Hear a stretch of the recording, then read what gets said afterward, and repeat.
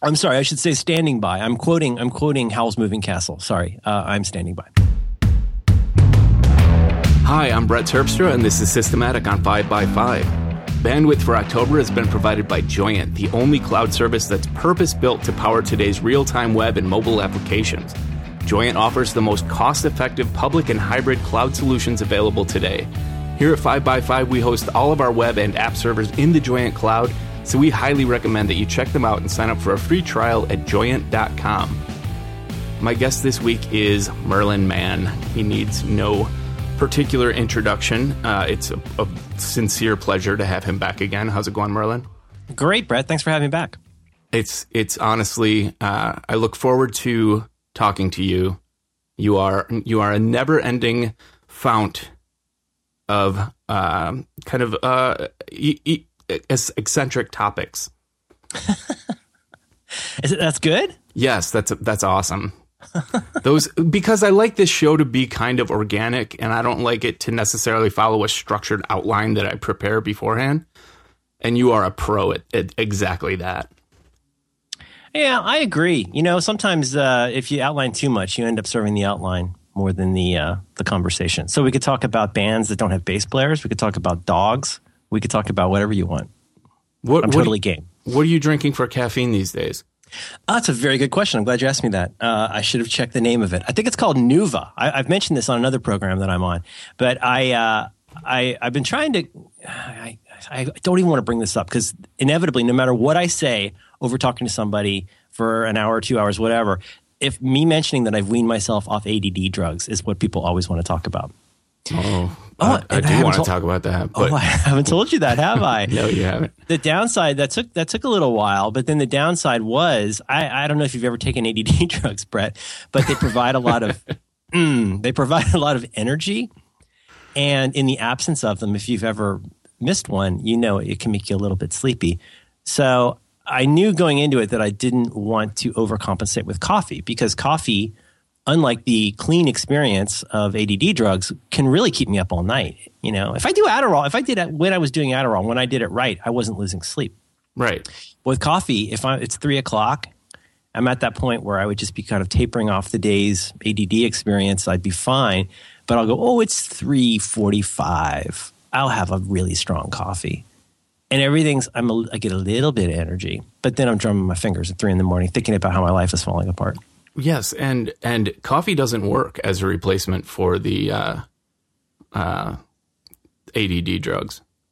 I regularly take kind of like drug vacations, meaning I don't take my meds, the ADD ones anyway.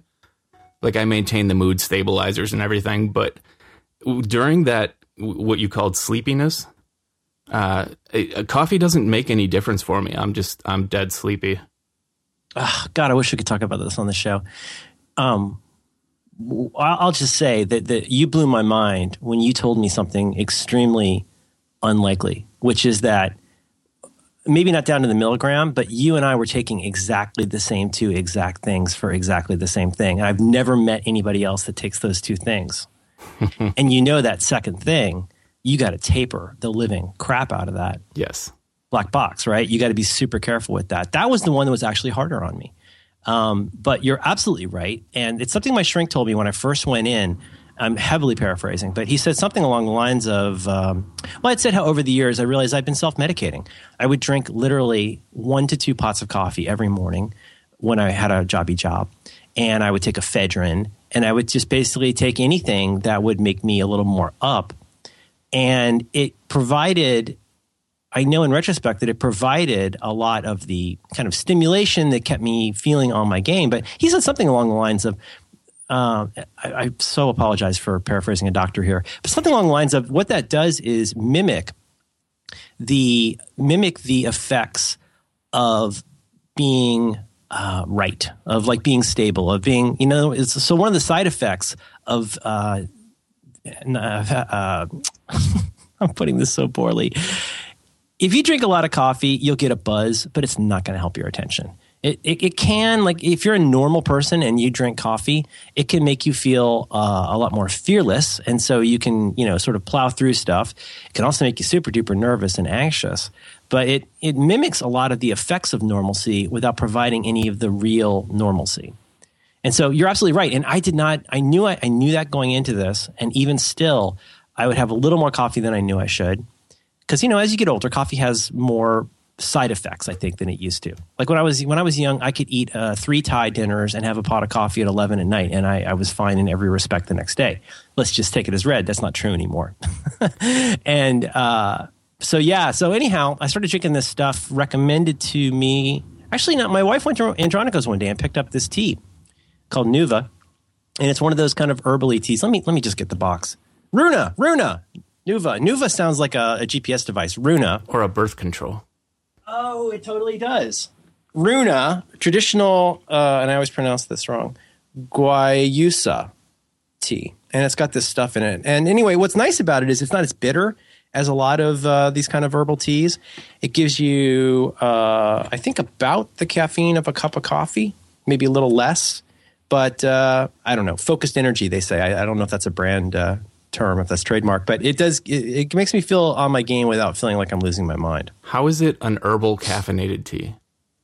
Herbal teas are generally decaf. That's very true.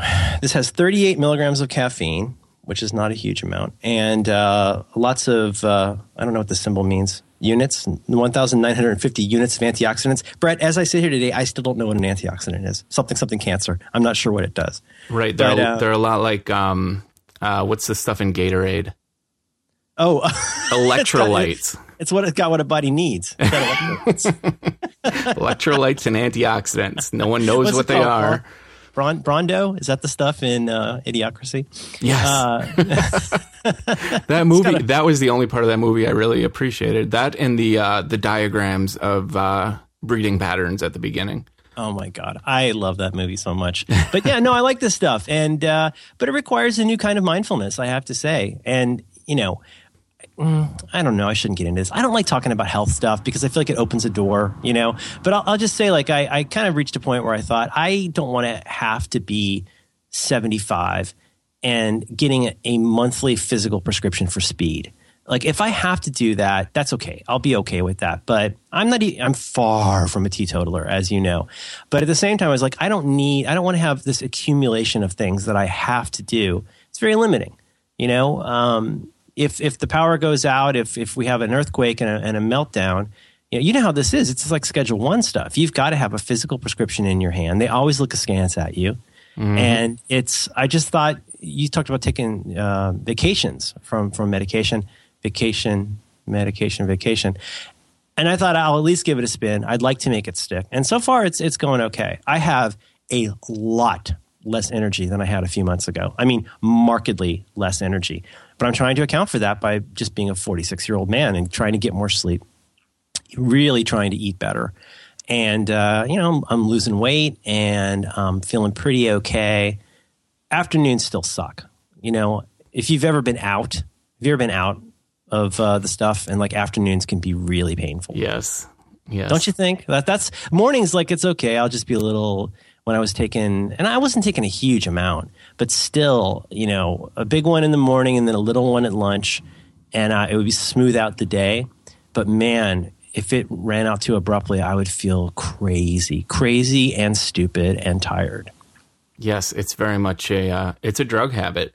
It's your body goes through withdrawal. You go through mental and physical withdrawal. It's rough, I think. Yeah. And I was talking to somebody about this. I think I was talking to D Sparks about this the other day. I was saying, it's funny because if it was something I were taking for chemo or something that I were taking to regulate the health of my heart, I mean, there aren't that many drugs that people take for 15 or 20 years where they go, oh boy, I can't wait to take this drug in the morning. And that's where I was, because it really did help me a lot. But I don't know. I may go back at some point, but I'd rather see if I can hack it on my own. And, there's certain aspects of my personality that I have more access to than I used to. Because, the whole day could become a kind of blur of activity. It was, easy to pay a whole lot of attention to whatever I wanted to pay attention to. And I got better executive function at that, for sure. But, then also I realized that I didn't always like what it did to my personality if I wasn't careful. And I just the idea of, imagine me with, some Rick Baker makeup on at the age of 75 or 80, like going to Walgreens in my hobo pants and like asking for speed. It's just that picture was not sitting particularly well with me. I totally get it. And I've had very similar trains of thoughts, although not to the extent that, but that's why I take the vacations. It's just because I get that fear that I can't function without. But I think it's pretty standard for a lot of people, and especially if I understand correctly with kids, the idea that you should take weekends off or something like that at least.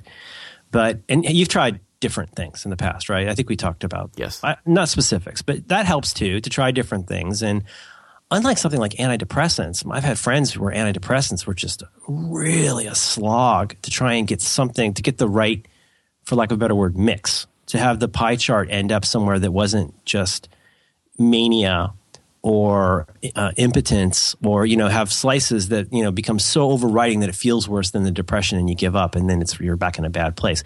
I feel lucky in the sense that this phony baloney disease I have that I've dealt with, it's not like my life's going to fall apart if I get that wrong. I can adjust pretty quickly. And I'll tell you one good thing about this stuff is it does get out of your body pretty quick. It is physically out of your body by the next morning. Yeah. It's just that then your brain the next morning is wondering, what is going on? Why is everything so, why am I floating in Jell-O, Yes. But we can't talk about, we shouldn't talk about that. No. What do you drink for tea? Not. What's your tea? Well, I have like a closet with about, right now, probably 7 or 8 different kinds of tea, but they're all like real tea. I have a firm belief that herbal tea is evil. I started realizing I've been really trying to cut out sugar and wheat. So when I go out to, and I don't love beer, it makes me feel fat. And so I'll get iced tea a lot when I go out. And so I started making this is so interesting, Brett. I've started making iced tea a lot at home, and I like it. It's got a negligible amount of caffeine. It's very refreshing. And an alternation of iced tea and SodaStream is a nice thing throughout the day for me. So give me, what do you recommend? A black tea? What do you recommend? Right now, at this moment, I am drinking a black tea. But I have developed an appreciation for pretty much the full spectrum of oolongs and yellows and greens and blacks. And I like spring buds. Like you get the tea and it's actually still like in the bud form. And it doesn't. Oh, and you roll your own with your own little bags? No, you don't even have to. You just throw it in the hot water and you steep it for maybe 2 minutes. And then you like, I have a thermos that I just run. It has a sieve on top, and I just pour out the tea then. And it's a really light, like yellow tea. It's really tasty. That sounds great. Let me make yet another correction. This is green tea. It is not herbal. I take it back. Okay, that makes more sense. That makes way more sense. We should start over. Consider it done. Okay. Anyway, we can't talk about that stuff.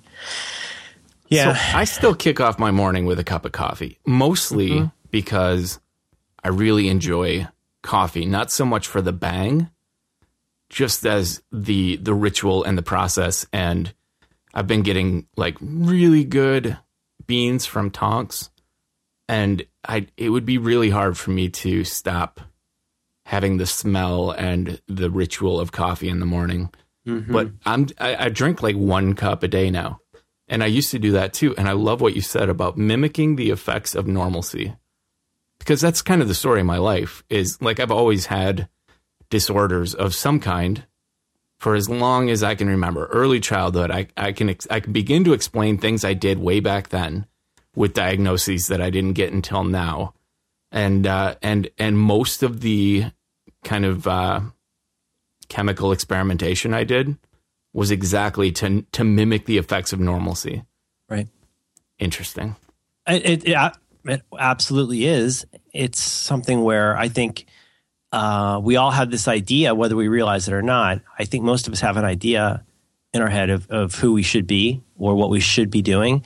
And when you have to live with that disparity for a long time, whether it could be something like you don't feel like you don't fit in with people. It could be, I think that's a pretty common one. You feel like an outcast, or you feel like you're not good enough at something. But think about, like why people might do certain substances more. It might start with something as simple as a little bit of social anxiety.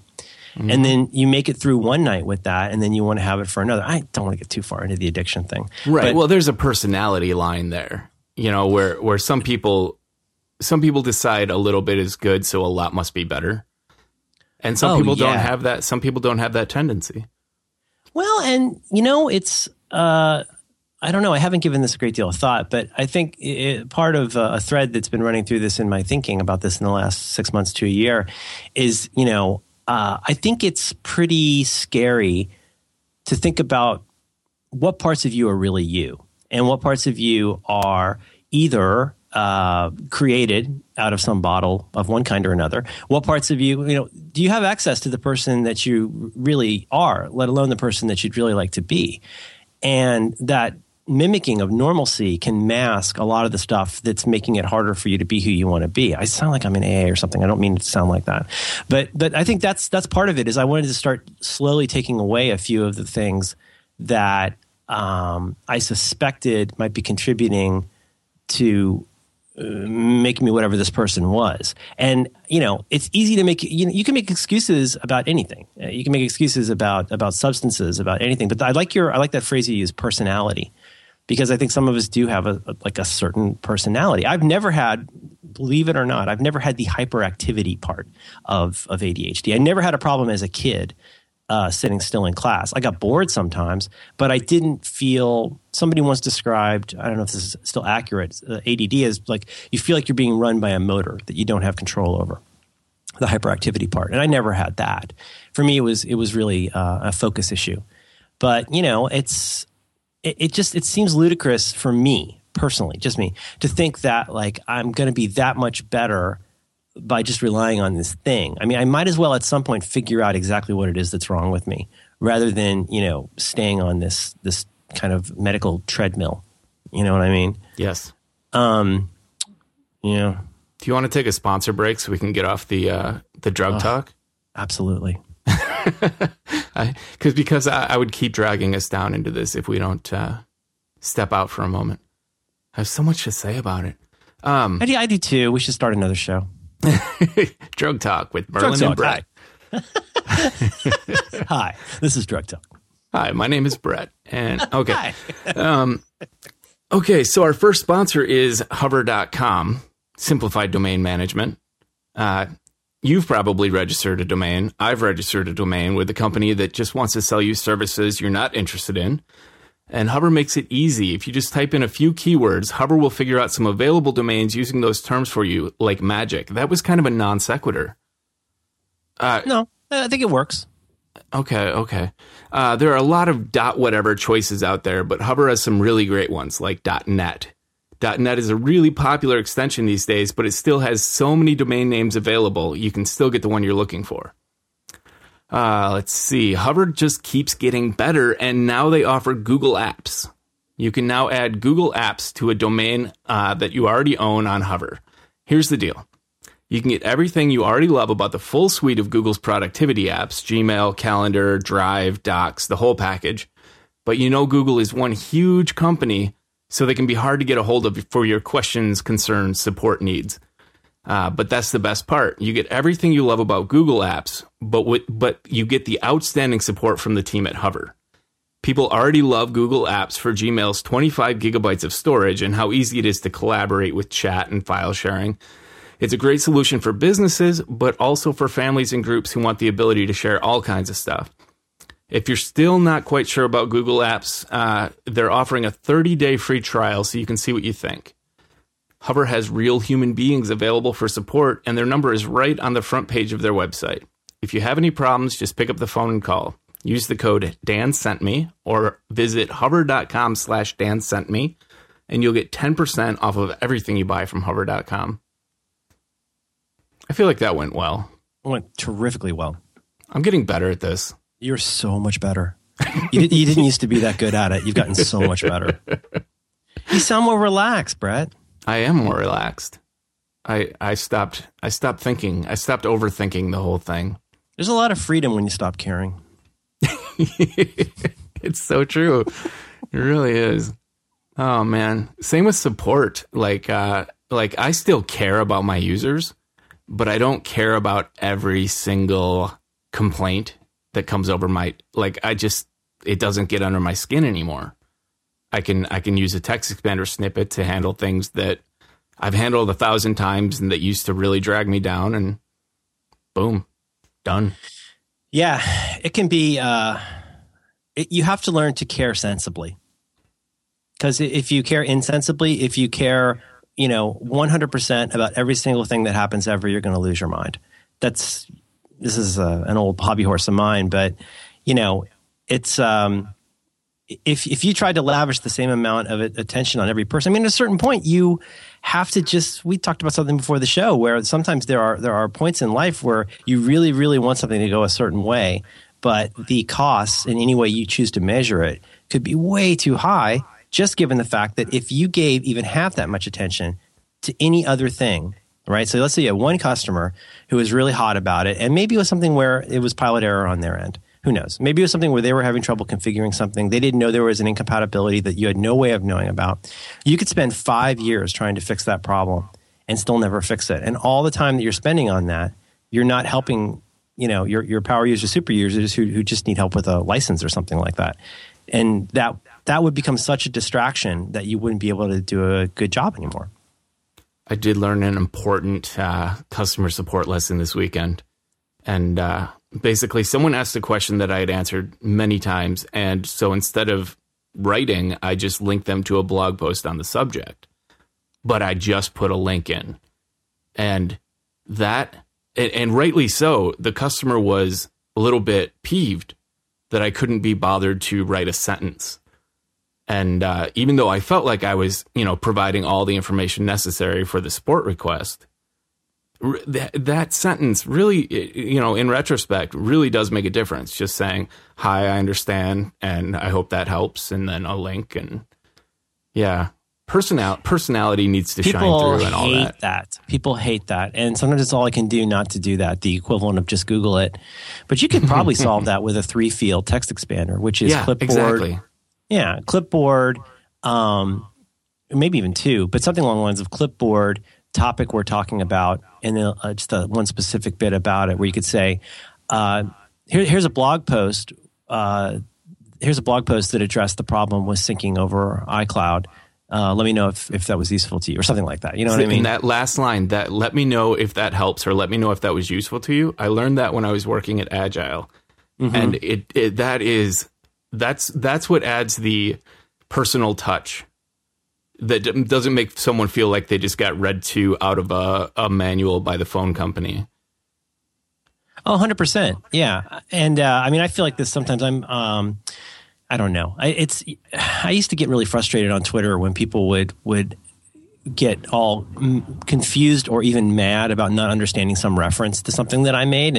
And granted, a lot of what I say is really bananas, but an astonishing amount of everything that I've ever said on Twitter was copied out of a Wikipedia entry or copied out of an IMDb something. So when I say horn swoop me, bungo, pony, dog, sled on ice, make a dash for freedom, baby, don't skate on polar ice. If you copied that string and pasted it in there, you would be about half a second away from finding out that that's the lyrics from a Blue Oyster Cult song and that I wasn't actually having a stroke. You could just grab 3 words and search and you'd see what it is. That's what I did. That's how I found it. But, it's a funny presence of mind thing. I think that should be second nature for most people following you on Twitter. But did you know the keyboardist from Blue Oyster Cult died recently? Oh, no, really? Yeah, he was I also. I knew that. He played keys for Jim Carroll on some of Jim Carroll's stuff too. Notably, People Who Died. He was in that video. Wow, I think a lot of people still don't know that they did a bunch of stuff with Patti Smith. Patti Smith is a weird pivot between Blue Oyster Cult and Bruce Springsteen that I think a lot of people are not aware of.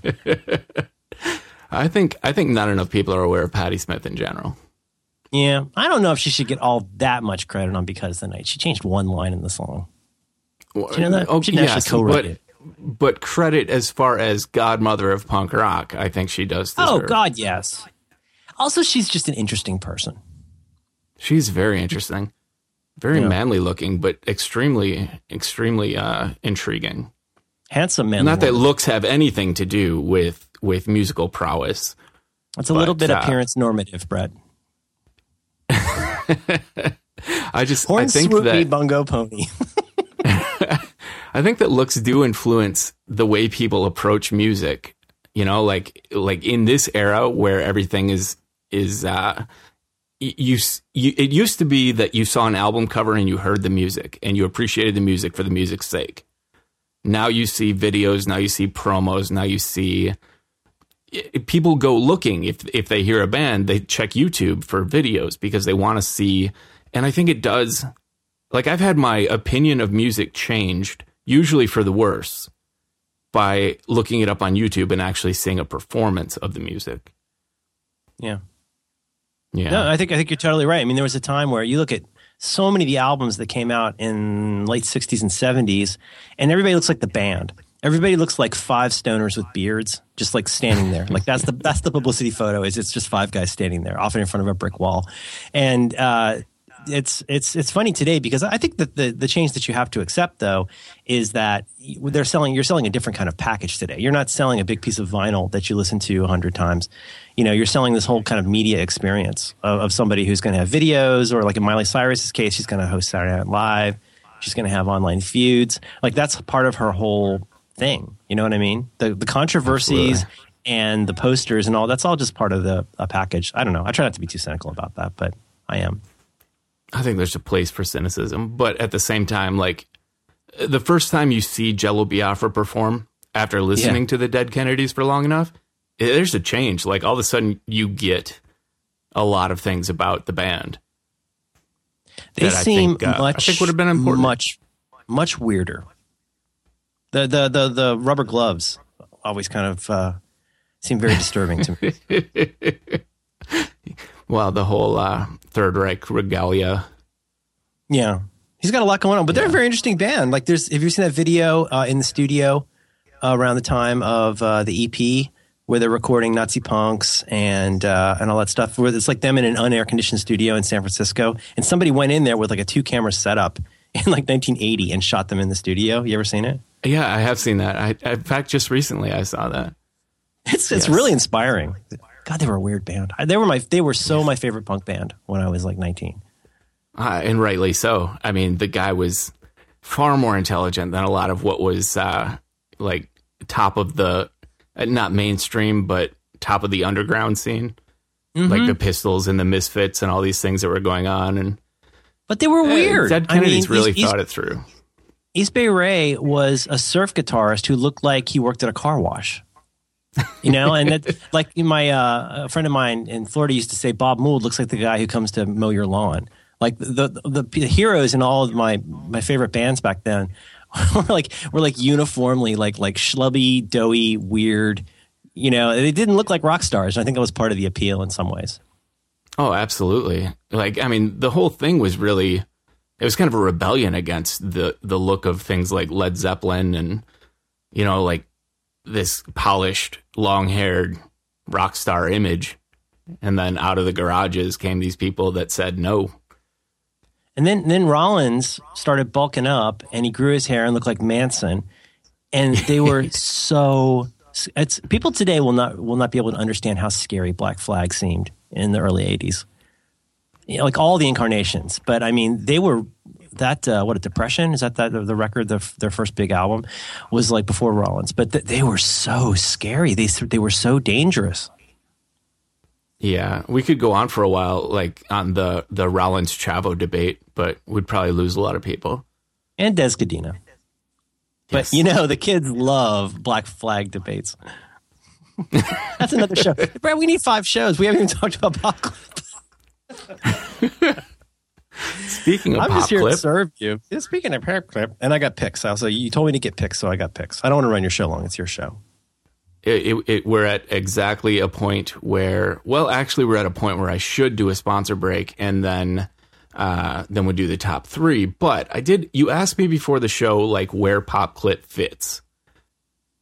right? Is that the question? Yeah. It's one of the potential things that I'm very interested in to misuse that phrase again. I'm starting to think more about where a given productivity task belongs in the stack of your workflow, for lack of a better word. And it's interesting because PopClip's really got me thinking about that. Yeah, I would talk about that.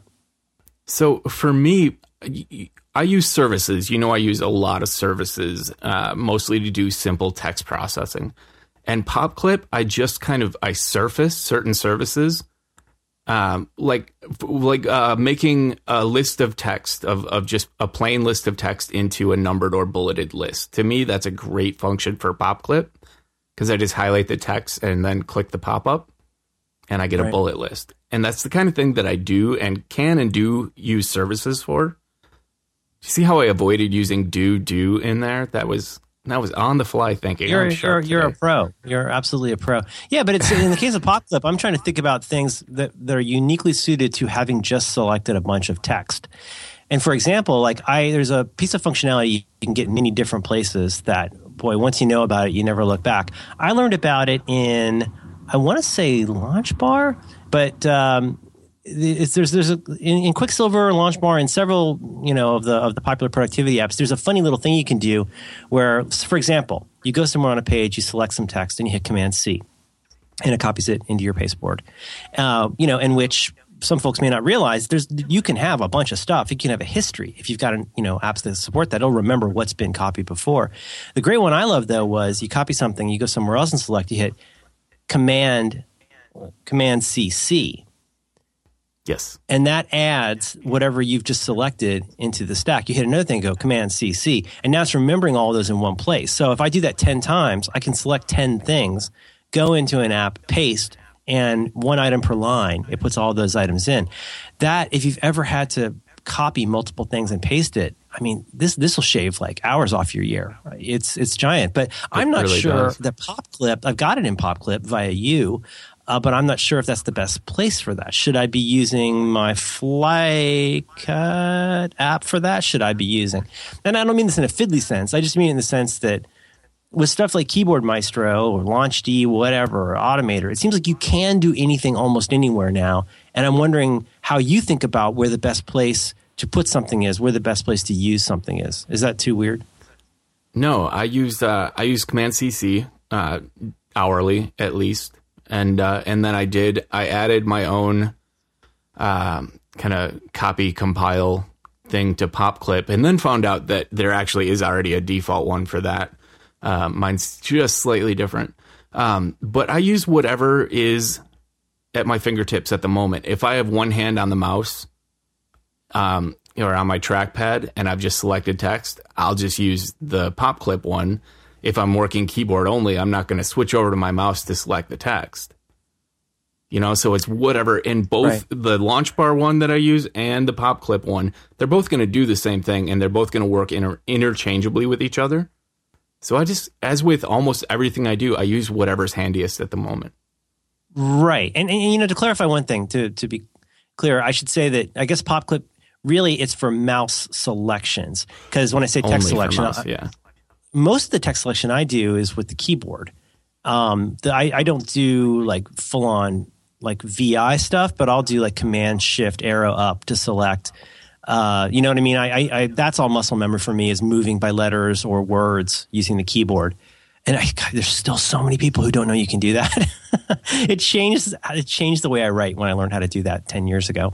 But so I will. And then, but then the question is like, do I want to, like in my case, hit caps lock, control to go to your services? And your services are like, I use your services all day long. The markdown stuff, the clean up a list, all that stuff. I just use that stuff all day long. But yeah, there's no downside, I guess, to having it in more than one place, except in as much as the PopClip bar gets a little crowded if you've got stuff in there you don't really need. Right. Yeah, I regularly trim mine. I like that it limits you to having 20 extensions total. And I try to use regular expressions wherever possible so that things the things aren't included in the pop-up unless there is text that matches it. Like my one that dials Skype won't show up unless it finds a phone number in your selected text. Yeah. But have you ever gotten fiddly enough to get into my default key bindings file? No. Yep. I can hit Option S. I tried hit Option S and select the full current paragraph, and then I can modify that selection up and down without deselecting anything. That's the stuff I love. I can tell you there's two things that you've done that I've tried. I actually, really sat down and tried to live with for a few days. The key bindings one was a little wackadoodle because it was stepping on some other stuff that I had. But your key bindings file, first of all, guys, back up. Make sure you back up. But your key bindings file is completely bananas. But the thread and the two things of yours that I could never get into because I just didn't have the brain for it was the key bindings and what's your custom web service where you put in a token, the exclamation point or whatever to say search Amazon affiliates. What's that called? Search link, which is a brilliant idea. And if I were doing more blogging where I wanted stuff like affiliate links or a Wikipedia link, if I were doing more of that throughout the week, I would be using that constantly. So, I mean, in that instance, the thing that binds those two together in my head is that they both required learning rather than just searching as needed. So if I select something right now, I use the services so much. I'm in NVAlt and I select something. I hit Control and then I get, by the way, wonderful reorganization of the naming. It's helped me a lot the way you've redone the naming. And I could say, turn this into a numbered list or do whatever. And all I have to do is browse that list to select the one that I want. Whereas with the key bindings, I feel like there was a big learning curve to that, as with the search link stuff. Yeah. Well, the search link to me is pretty intuitive, but I get that what's intuitive to me isn't necessarily. It's not difficult. When it comes to little free projects like that, I tend to just do what's natural to me and not really consider too much how everyone else is going to get on with it. Well, no, it's totally sensible, and it has its own internal logic to it that's unassailable. It makes total sense, and it's just that it's one of those things where I would have to spend a little bit more time to really learn it, and I think I satisfice with what I've got now.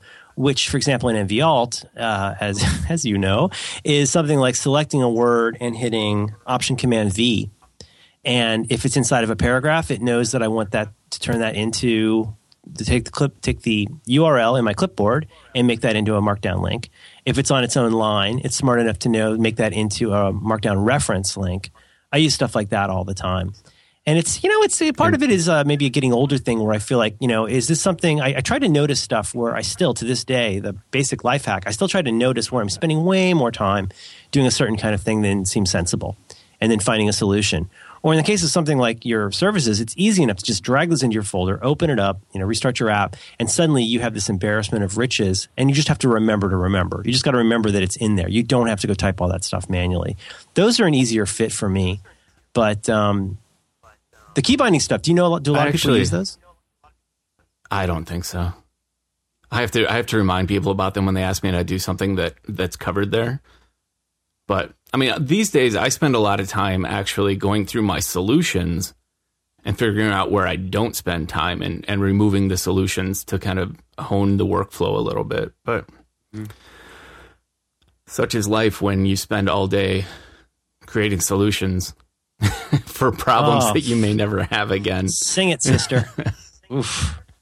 Did you want to tell me about something you like? Well, I do, because that was a good concentration of nerd there. Let's see. Our second sponsor today is Shutterstock.com, where you'll find over 28 million images, stock photos, vectors, illustrations, and 1 million video clips. You can start your search at Shutterstock.com and find that perfect image for your website, ad, publication, or any other creative project. Shutterstock.com gives you a global image collection to find images from around the world to suit your project. Choose between image packs and monthly subscription packages. Choose whatever fits your need and never have to compromise. If you need just one image for your blog or mockup, you can do that too. And I do that all the time. Like, I don't do the monthly. I don't use it enough. I'm not a designer. So I'll often just go buy a one-off image, and I keep like 50 credits in my account. It works really well. Every time you visit Shutterstock, you'll find something new since they add 20,000 new images every single day and 12,000 videos each week. It's more affordable than you think, too, with no extra charge for large files. Just download any image at any size and pay only one price. They don't nickel and dime you for high-resolution images. If you need them, take them. Easily curate and share pictures via Lightboxes. You can choose your favorite pictures or videos and add them to your own Lightbox gallery as you search. You can also use their iPad app to do this. Then there's something called Enhanced License Access. If you like an image and you want to run it on print or swag for your trade shows, they can get you an enhanced license for any image. They also have a huge library of vectors, icons, infographic templates, and video clips should you need any of those. If you need help at Shutterstock.com, you get an account rep dedicated to you who will answer any questions. They also have 24-hour support during the week. To sign up for a free browse account, go to Shutterstock.com, no credit card needed. When you find the images you like and decide to purchase, use the offer code DANSENTME1013 and get 25% off of any package you put together over at Shutterstock.com. Nice. You're getting so much better at these. So much better. It almost for a minute there sounded to me like I wasn't reading a script. Oh, no. Totally natural. You're like a method actor. Actually, for a full paragraph of that. I have a tip for Shutterstock is to go through and if you start using Shutterstock a lot, get in the habit of noticing as you're browsing all those thousands and hundreds of thousands of images, get in the habit of noticing, oh, that's a cool image. Like, I don't need this right now, but I really might like this someday. But, of course, if you're on task, you might think, oh, well, since I don't need this now, why bother? Put that in a Lightbox. Start your own morgue right on Shutterstock. And if you come across the kinds of stock art or vectors or videos that you might that just suit you, that you like. If there's a funny picture that you liked, that can be a weirdly creative thing. It may give you ideas for other things to do, but also you won't have to go, when you go back later and go, oh, where's that one picture of the kid with ice cream on his head? You're going to have it right in your morgue waiting for you. I think it's a really good idea to benefit from your own, cognitive history by sticking that all in a place where you can find it again if you want to. And they make it really easy with those light boxes, which you can share. Do you keep multiple light boxes for different topics? I do. I don't have as much need for stock art as I used to. But yeah, absolutely. And sometimes I'll create them for another program I'll do for our ad spots. I will put in make a light box just for that show. But also, I just like having funny pictures around. It's like your own little milkshake, for stock photos. Right on.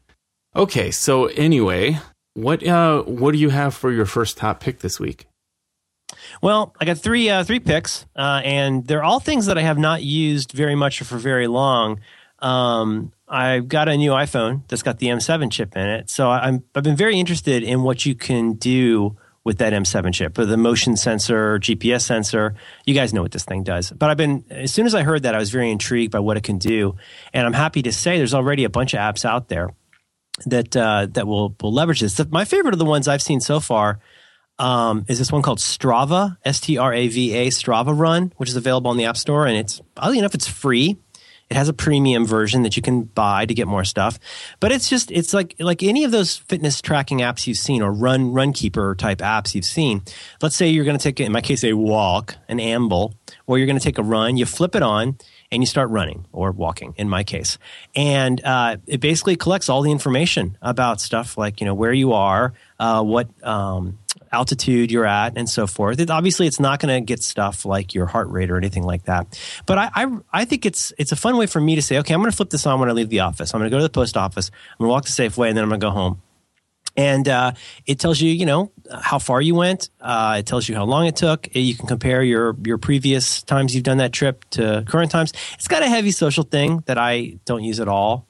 And but it's really cool. I love looking at where I've walked on a map. Like when my daughter and I go somewhere on the weekend and spend 3 or 4 hours going somewhere, it's fun to see the path of where we walked, like where we went back to this Starbucks to use the bathroom or whatever. And you see the line on a map.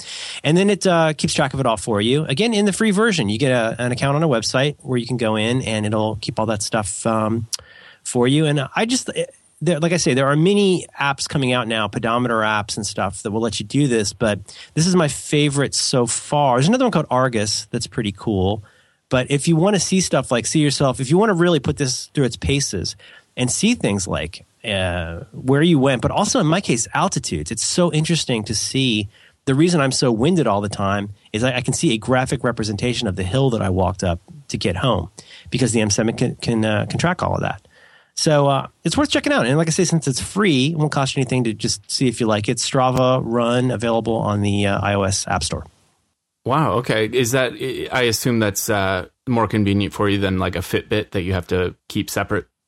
I'm trying to be compressed. I didn't want to repeat stuff I said on that other program, but I've got a Fitbit that I really like a lot. I've got a Withings scale, a wireless scale that I use now.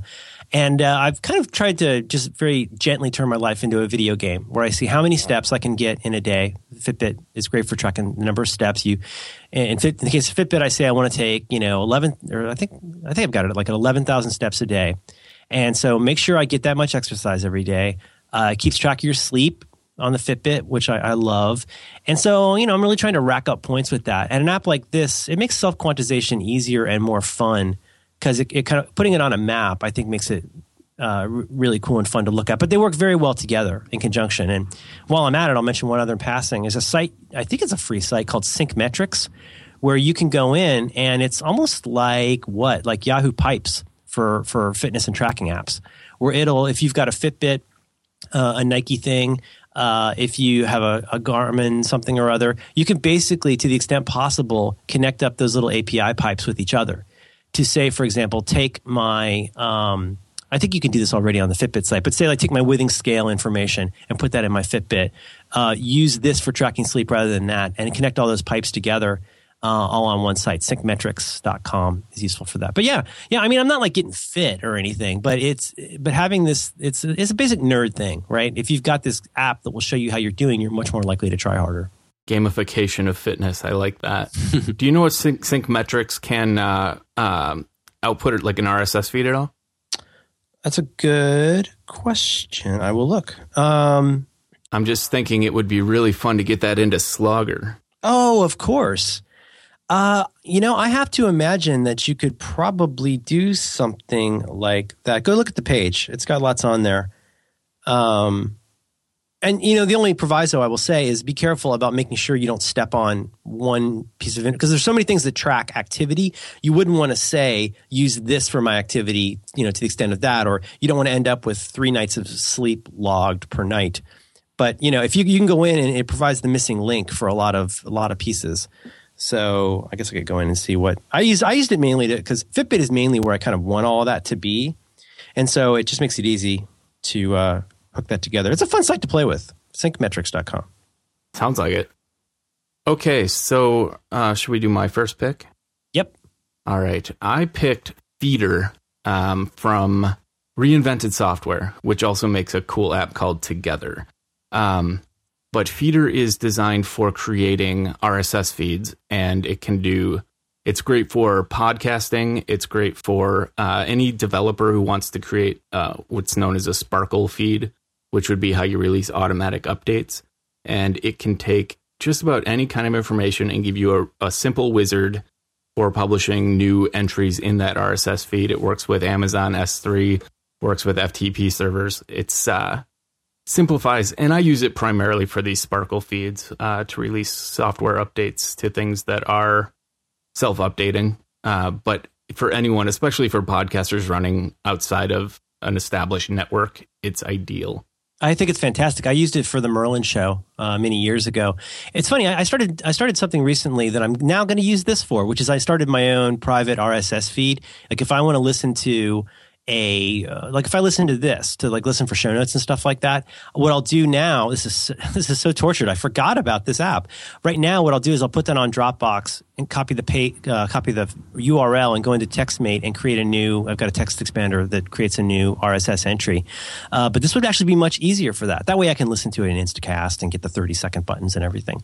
But this is a terrific app. And, in some ways, does it remind you of MarsEdit a little bit? It's almost like an old school XML RPC blogging tool in some ways. It's that same structure of you create entries inside of a blog and these are the attachments, but it does it all for you. It's idiot proof. You put in all the you can't screw up stuff like the iTunes tags, which can be really weird if you're trying to do it manually. It's a terrific app.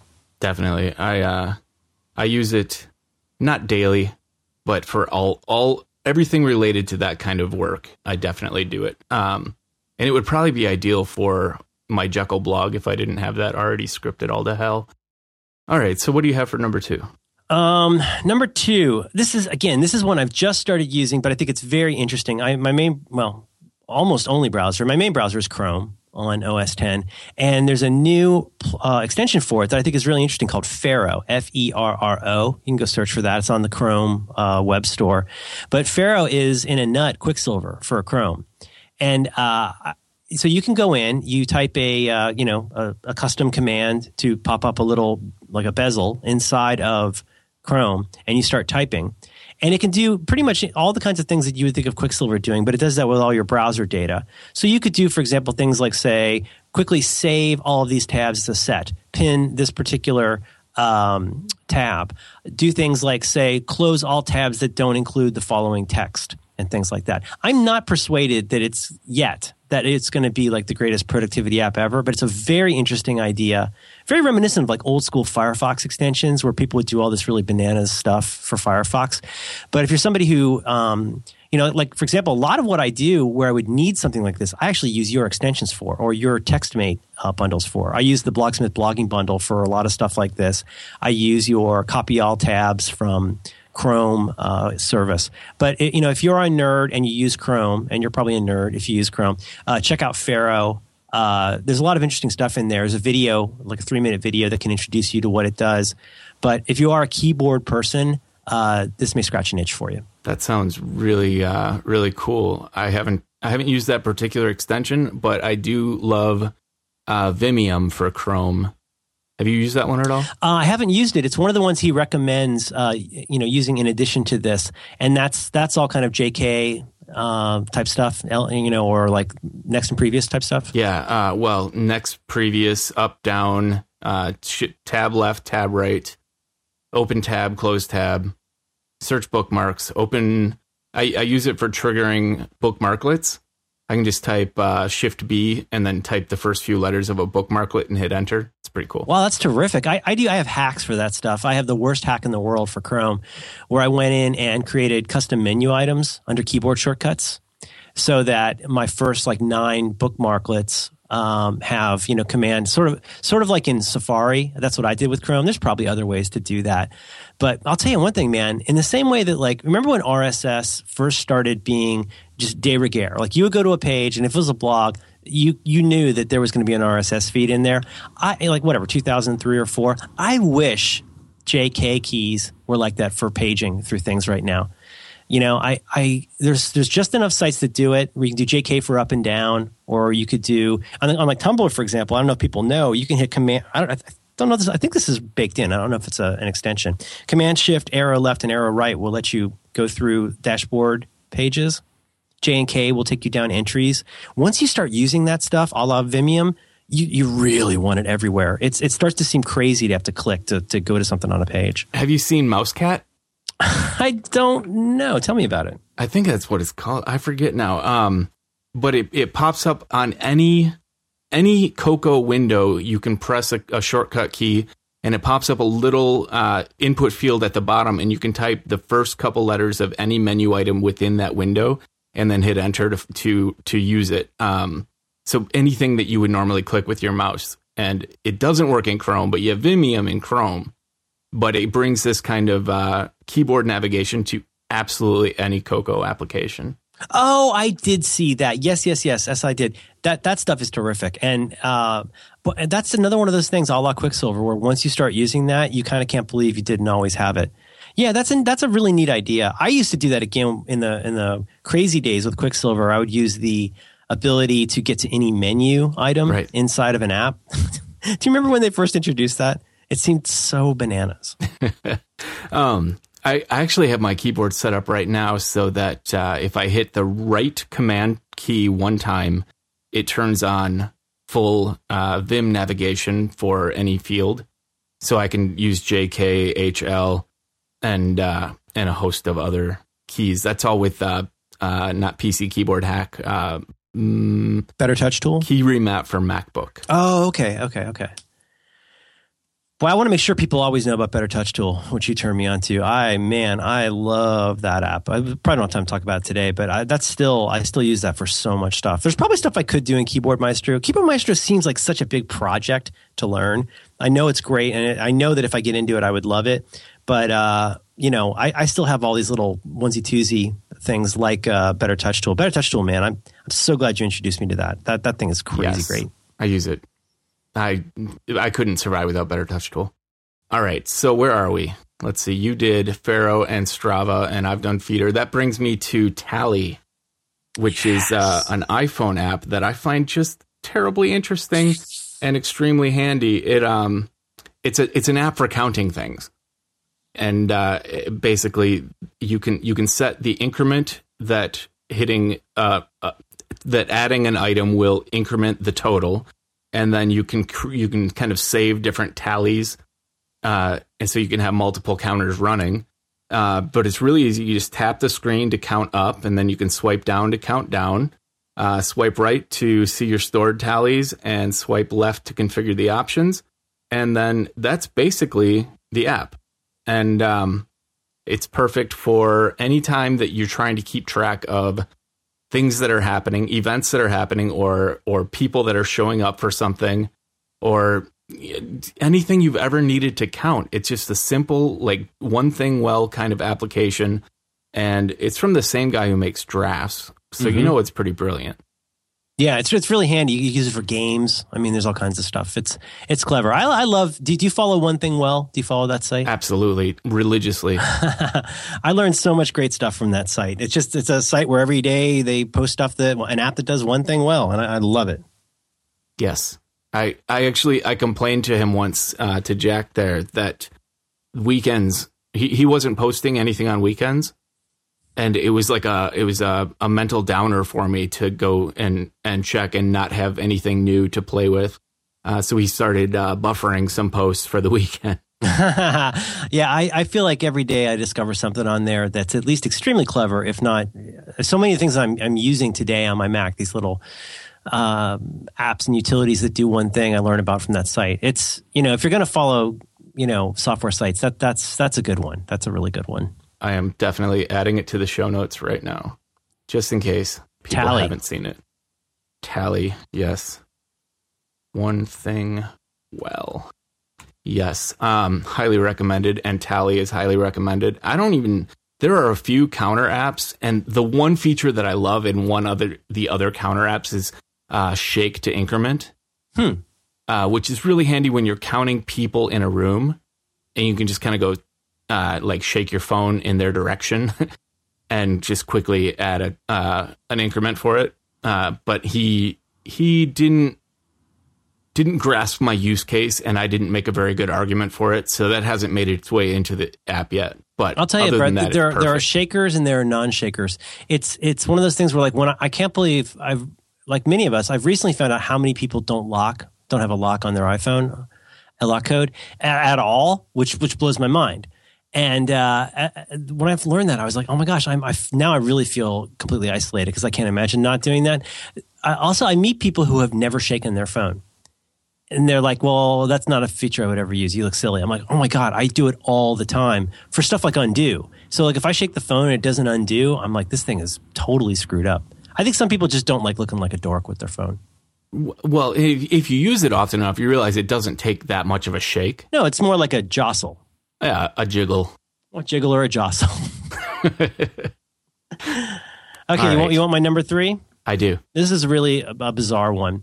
I don't know. I'm trying to get better about. I don't like talking about security stuff, but I'm trying to get a little bit better about security stuff. And like you, I know I use 1Password and stuff like that. But there's two parts to any login, which is, you've got your user ID or email, and then you've got a password. A lot of people use the same two pairs, that same pair for everything, right? It's always, my name at hotmail.com and pencil69. And obviously that opens up some troubles, because if somebody gets that one pairing, it's game over. And I think for those of us who've gotten better at the arguably, I think, more important part of that is to have different passwords for everything. So 1Password makes that really easy to do. 1Password lets me go and create a custom, unique password for every login that I can then go change. It's very easy to deal with. I haven't gotten quite to the point where I've redone all of my logins. But I have to think that one way to further obscure stuff is to not use the same login for everything. Now, that's not tenable for some stuff that you've used a long time. But in the case of something like, there are apps out there like that Run app. There are so many apps out there, like whatever, Firefox syncing services. There's so many things out there where you might go and log in and go create a login using that same password, but almost definitely that same login. If there's a service that you go to where you don't benefit from using your real name, consider putting a fake name in. If you've got a way to use a different email address, like for example, if you're running your own email server and have the ability to do that, with Google, with Gmail, you can do stuff like say my username plus string to make a custom email address. Mainly though, this is like if you want to just slightly obscure your actual presence on things. Just two quick ideas that are related. I found this site called Behind the Name, and it's just the most basic, simple, dumb site in the world. You go and it creates fake names. It's mainly for people, I think, who write fiction. But going in and using your own parameters, you can go in and create a fake name, which could just as easily now be a fake username. So if it doesn't benefit you to be TT scoff on this particular service that really wants your data to be out there, consider going in and making some nonce one-off. Sorry for people in England. One-off username for that. And the two ways that you could do that, if it's a fairly low security scenario and you want to just look like a generic person, you could go to Behind the Name and have it go make a plausible looking fake name. The other one that I do, and I think you know this trick, Brett, is that you can go into 1Password, and in the same way that you can generate a password, you can also just generate a string of letters and numbers. Right. So if it's something where you're going to want to be doing syncing, but there's absolutely no benefit to people knowing that that's you might want to go in and create what? Who cares? A 20-character string of letters and numbers that would be acceptable as a name, but it would be meaningless to somebody who's trying to see if that's you. Brilliant. Is that dumb? No. Yeah. No, especially in this day and age. Security aside, data privacy, that definitely would further the cause, the goal. Well, something I've had to do that I think a lot of people do, and I'm nowhere near saying I'm great at this, but increasingly when I sign up for a service to use something, like anytime you get a device now, you got to sign up for a service. I got one of these Wemo or whatever motion sensor things, and you got to go in and create an account. You go to something like if this then that. Well, if you're using if this then that, and it's important to you to have the social component, you want your name, but you might want to have accounts in places where it's not your name. So like I say, it's just another little step. But I feel like every time I sign up for something now, the very first thing I do is go in, change the password to make sure it's like a better password over what I might have picked on my iPhone. But then go in, and because, again, I'm not doing that inside of 1Password on my phone. If you're signing up inside of an app, you know what I mean? It's kind of this little island. So you want to make sure and write that password down somewhere. But then, I guess I always feel like I have to go through and look for menu settings with names like profile and privacy and things like that. Because if you don't watch for it, you may be surprised how many apps you sign up for automatically share everything unless you tell it not to, in my experience. Yes. Which is, I don't know. I mean, to me, that's kind of a bummer. I get why they do that. That's the business and stuff. But it is really more than ever incumbent upon us to try and at least latch the screen door on that stuff. So fake names are one place to start. Perfect. All right.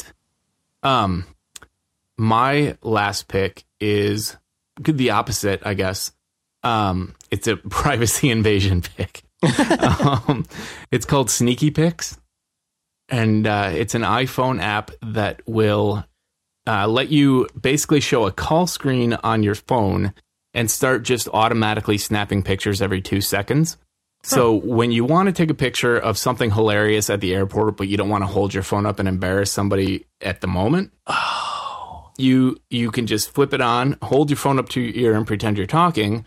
And then, look away from them at 90 degrees, and you've got some stored photos of whatever you were trying to capture. So good. So you can get some shots of somebody clipping their toenails on public transit without embarrassing them. Exactly. And you'll embarrass them later when you post it to Twitter and tell the world. But in the moment when you have to deal with their reaction directly, yeah, you can be more covert about it. Oh, what's it called? Sneaky Pix, Pix. That's a good pick. Thanks. All right. Well, that's 3 and 3, which brings us to sponsor 3.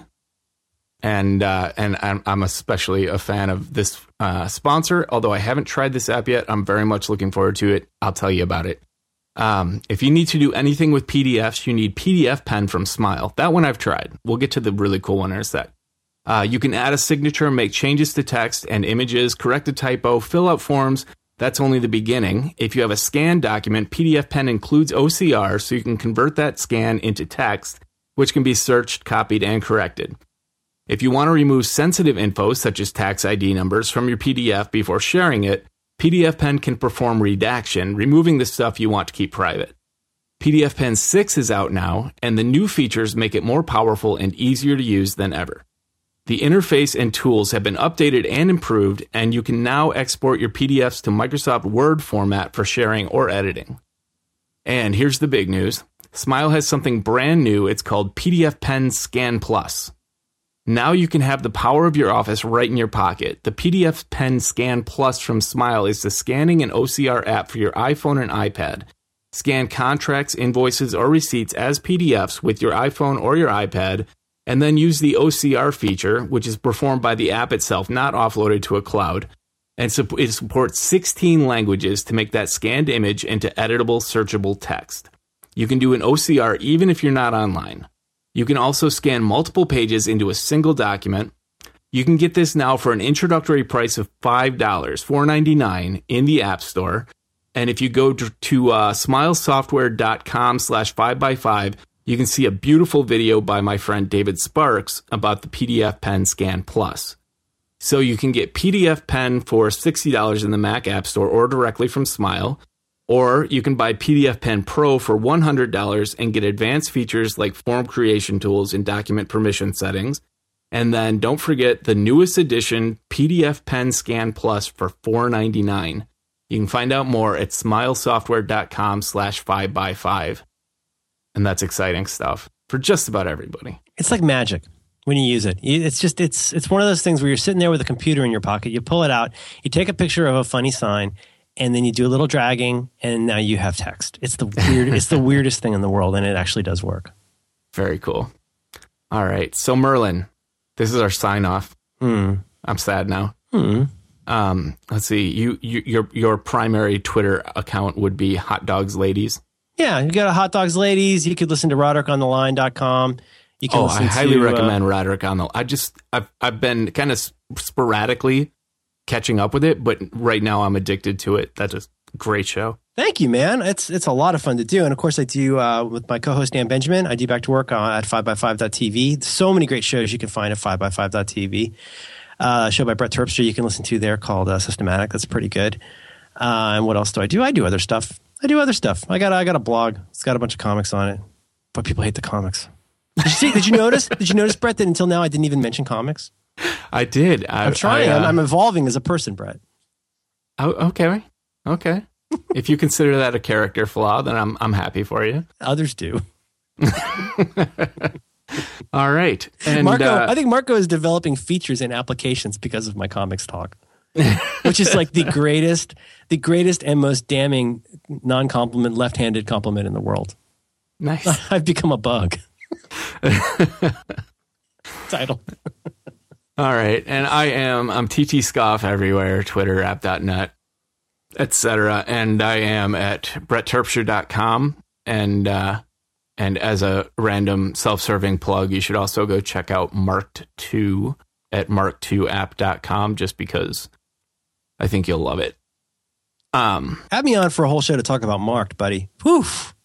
That new one is gold. Dude, okay, I'll make this quick, but the next update that comes out, which is free to all Mark II users, it has a zoom out feature, so you can shrink your document to half size for quick scanning up and down, and the word repetition feature works right in the document instead of bringing up an overlay, so you can check for repeated words by paragraph or by entire document scope, and then zoom out and see the little pink highlights all through your text. And then zoom back in, and it'll go to whatever point you've scrolled to in the zoom out. I love it. That's a great feature. That stuff, when I remember to flip it on, it's like you pay for this app, but you get a free education, and what a freaking hack you are. What a hack I am as a writer. When I see that plain English stuff I never heard about that before. You talked about the plain English campaign. And it's a little weird to read plain English stuff when you first read it. But then when you read other stuff, you go, oh my gosh, my prose is so purple and bruised. What a great feature. As we roll the credits here, I should give Michael Schechter, the whole keyword highlighting thing came from a brainstorm with him. And all the way back to that Command Option V and NVAlt, I gotta say that was David Halter entirely. So credit where credit's due. Well, thanks to everybody, because that app, man, your suite of apps is it's a good thing. Thank you for being you, Brett, and thank you for having me on. Thank you for being here. And that'll be Systematic episode 65 with Merlin Mann. Thank you for listening. We'll see you in a week.